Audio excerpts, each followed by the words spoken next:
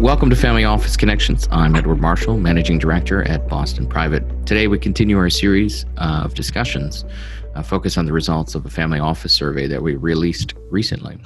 In that report, we asked over 200 family office executives to give us their thoughts on risk and threat matters they face every single day. The results were illuminating on one hand, answered many questions, but on the other hand, posed some new ones and provided some unexpected insights into the risk management characteristics and behaviors of family offices.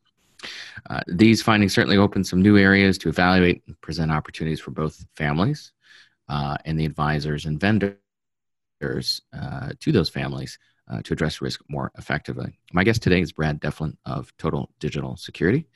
Brad, thanks for joining us.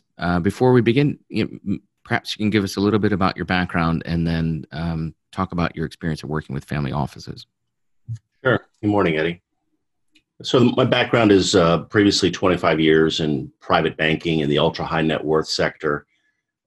In 2012, I first had a glimpse of cyber risk coming into the personal environments of this client set.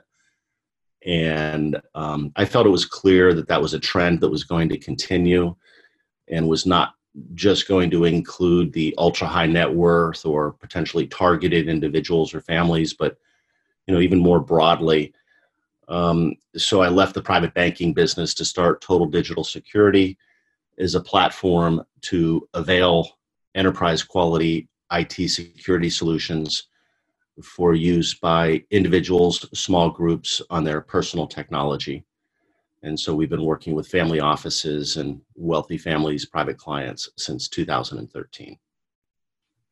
Great. Thanks, Brad. Well, let's jump in here into the findings and the discussion that we had earlier around one of the findings we had of poor risk management mindsets. And some of the ways that we talked about that has, occurred with some of the families that you've worked with is really around underestimating the threats that are out there, or even, to the extent of complacency around some of the risks, because they can come in numerous forms, not just cyber. What has your experience been there, and what have you recommended to families in that kind of a situation? Yeah, so this is a really important topic these days because on one hand, I think the risk management solutions have really advanced, but I don't think that broadly we've advanced from the people side of things near as much.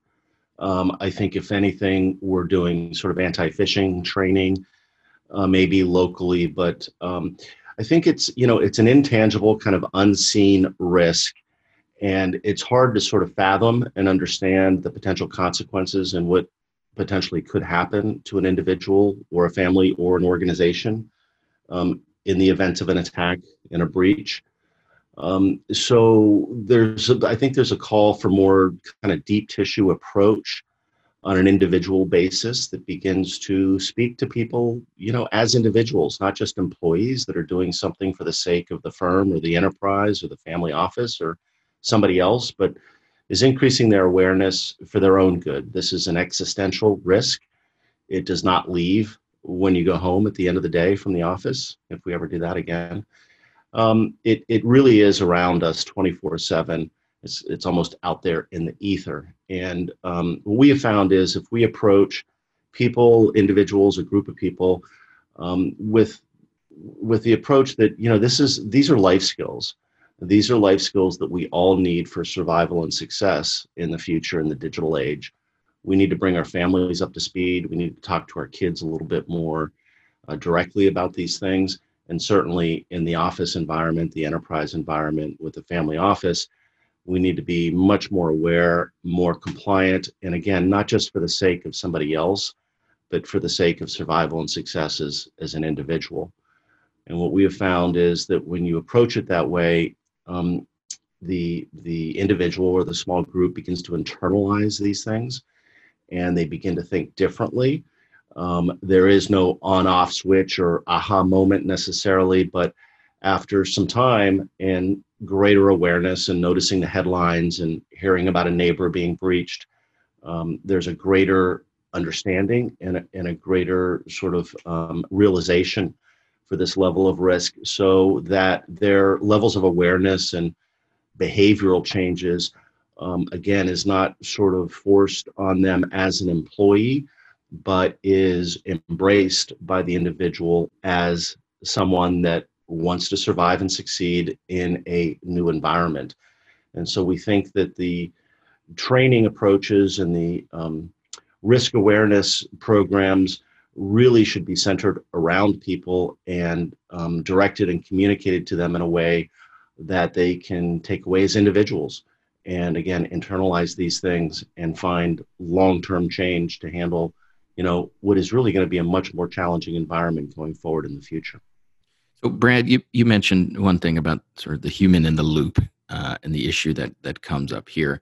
How do you bring that up to the attention of the principal or individuals in the family office around that? I mean, you mentioned a few things in terms of being aware of another family member or a neighbor or something like that being affected by a risk issue.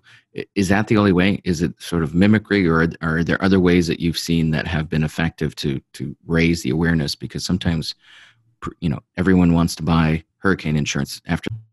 Yeah. A couple of things. One is we have a program called Cybersecurity as an Employee Benefit, and that's where we'll approach the employee group not as a compliance training, but as an employee benefit. This is for your own good, not only in the workplace, but in your personal life.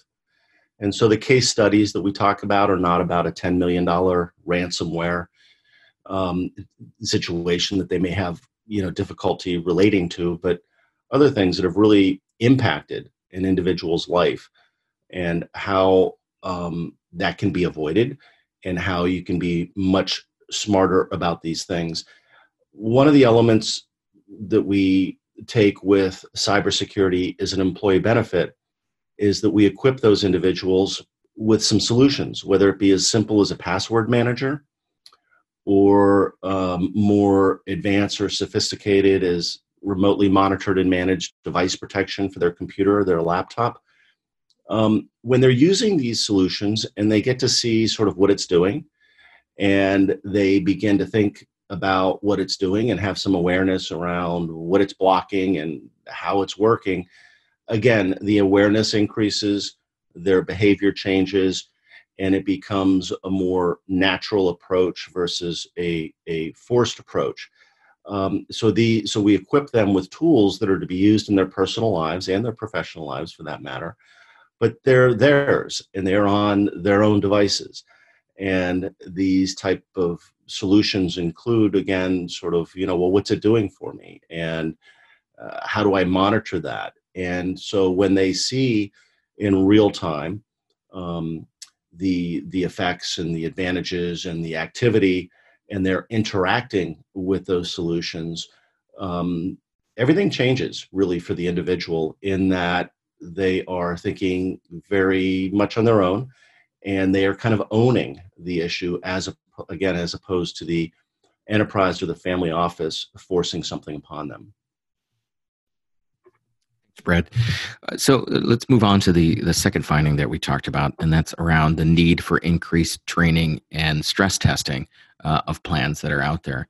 I think one of the things that you mentioned in terms of a benefit to executives in the family office of having that training and other pieces that are there. Where have you seen training go well around risk management for family offices, and where can you recommend some improvements based on your experience of working with family offices? Sure. So I think where it's gone well is, for example, we deal with a couple of New York Stock Exchange companies with their C-suite and board members in their personal environments. And in one case in particular, a defense contractor, a 100-year-old New York Stock Exchange company, the board members, the executives, really had a very low level of understanding toward the risk or the solutions or the potential consequences.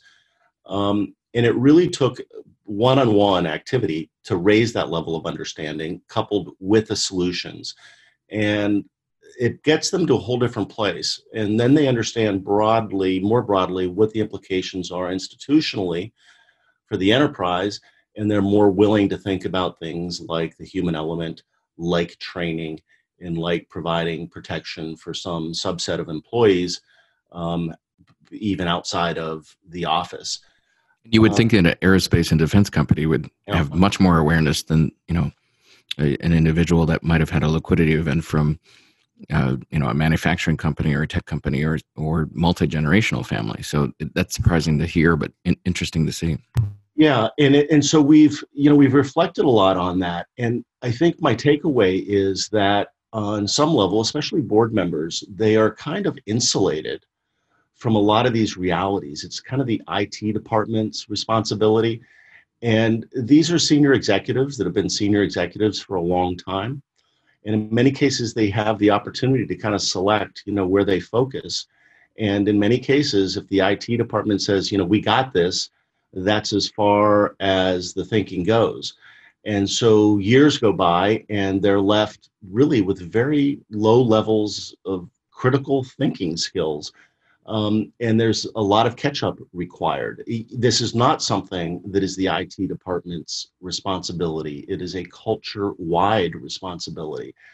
And you've got to walk the talk from the top down in order to really inculcate long-term adaptation and change all the way down. We say from the boardroom to the break room to the living room, for that matter. And that's very much our approach. So it's surprising, again, a defense contractor, and they were certainly having activity. And the CEO was, wise enough to recognize that and knew he had to pivot quickly. But what we found was we were starting from a very low base. And it did validate some thoughts that we had, but the real world experience certainly was somewhat surprising. But I do think it was because these executives are insulated. And in many cases, they opted to defer to the IT department versus, really gaining the critical thinking skills that we need today. Thanks, Brad. I think that's a really great insight. And I'd say the last question would be, you've certainly distinguished yourself as somebody that looks at, advanced technologies and new ways of bringing best of breed approaches to working with family offices. Is there a set of technologies or suite that you're looking at that will be prevalent today or maybe over the next couple of years that family offices should be aware of? Yes. First, let me set the table on that because I think this is a really important element. In 2012, when I first noticed this risk coming into the personal lives of the ultra high net worth individual and family, there was another side to that equation. And that was, if you remember in 2012, very little economic growth. And yet a lot of cash, low interest rates, investment capital was prepared, but looking for places to deploy. Suddenly, in around 2012, cybercrime was recognized as a growth industry. And this is probably because the mobile revolution, which was launched in 2007 with the iPhone, suddenly, after a period of years, we were all hubbing our lives off these mobile devices and sharing some of the most important and sensitive and intimate information that we have, both personally and professionally. And of course, that information is very valuable and can be engineered and manipulated to do a lot of different things, even against the best interests of the user.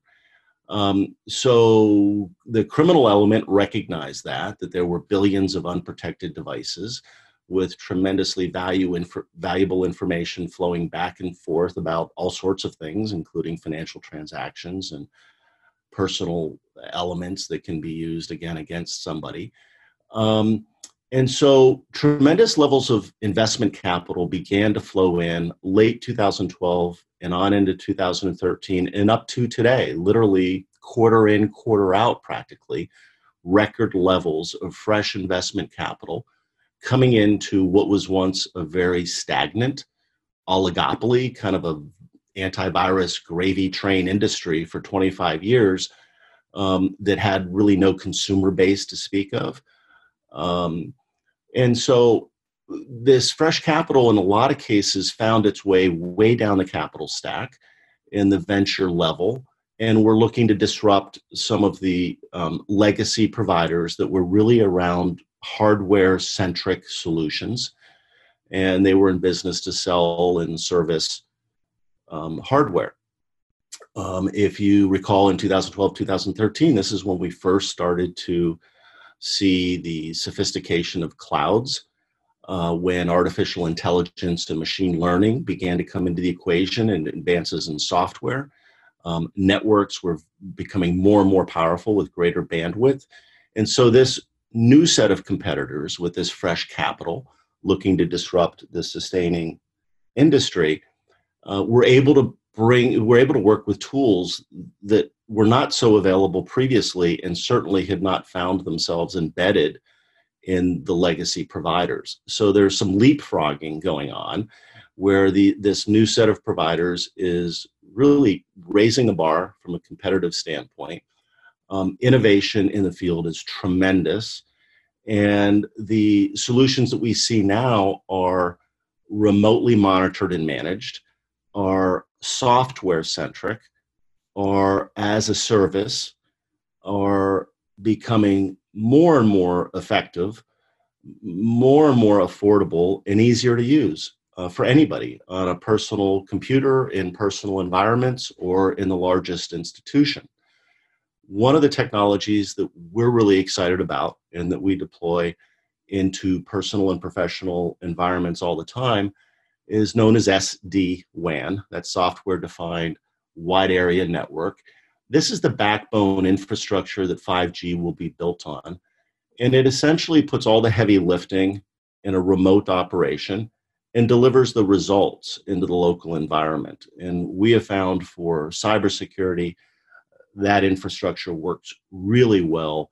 And again, increases efficacy, increases affordability, and it's to the point where it's plug and play and really requires no local expertise or sophistication or servicing. So these new solutions are not around hardware and servers and blades and all of that, but are around, the internet connection being tuned to be secure and anonymous for an entire environment, including all of the things that we connect to the internet today, whether it be our Alexa or Ring doorbell or IP security cameras. As we continue to add these things to our local networks, every one of them is an on-ramp, and we need to have solutions that take that into account and create really a blanket of security over the environment. So the industry has been restarted, reignited, reinvigorated, fresh capital, innovation, new platforms, and the results are terrific. But I do think there's still a gap between where those solutions are and where they're getting to versus the general understanding of their accessibility and affordability and the way you can apply them way downstream. You don't have to be a 10,000 employee company to enjoy the results of these types of solutions. Thanks, Brad. Listen, I really appreciate you joining me today. To folks listening, if you'd like to get in touch with Brad, or if you have any questions, do send us a email to familyoffice@bostonprivate.com. That's familyoffice@bostonprivate.com. I'd also recommend you check out our website. You can find numerous resources, download the survey that Brad and I were talking about, sign up for our newsletter, get this podcast, and much, much more in your inbox. That website is bostonprivate.com/family office. And be sure to subscribe to this podcast on Apple, Spotify, or wherever you prefer to listen. That's it for today. Check back for a new podcast next week. Bye, everybody.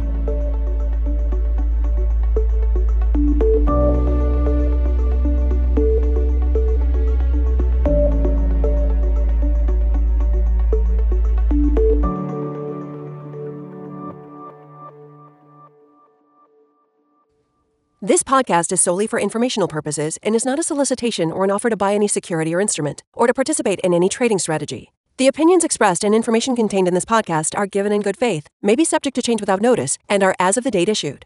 All sourced information is believed to be reliable but has not been independently verified. This podcast discusses general market activity, industry or sector trends, or other broad-based economic, market, or political conditions and should not be construed as personalized investment advice. The following does not represent a complete analysis of every material fact with respect to the topics covered herein. All investments carry a risk of loss. Neither BPW nor its investment professionals or representatives provide tax, accounting, or legal advice. Listeners should review any planned financial transactions or arrangements that may have tax, accounting, or legal implications with their advisors. For additional information about us, please refer to our Form ADV disclosure brochure, which may be obtained by contacting us at 800-422-6172 or info@bostonprivate.com. Private banking and trust services are offered through Boston Private Bank and Trust Company, a Massachusetts chartered trust company. Wealth management services are offered through Boston Private Wealth LLC, an SEC-registered investment advisor and wholly owned subsidiary of Boston Private Bank and Trust Company. Boston Private Bank is an FDIC member and equal housing lender. Investments are not FDIC insured, not bank guaranteed, and may lose value.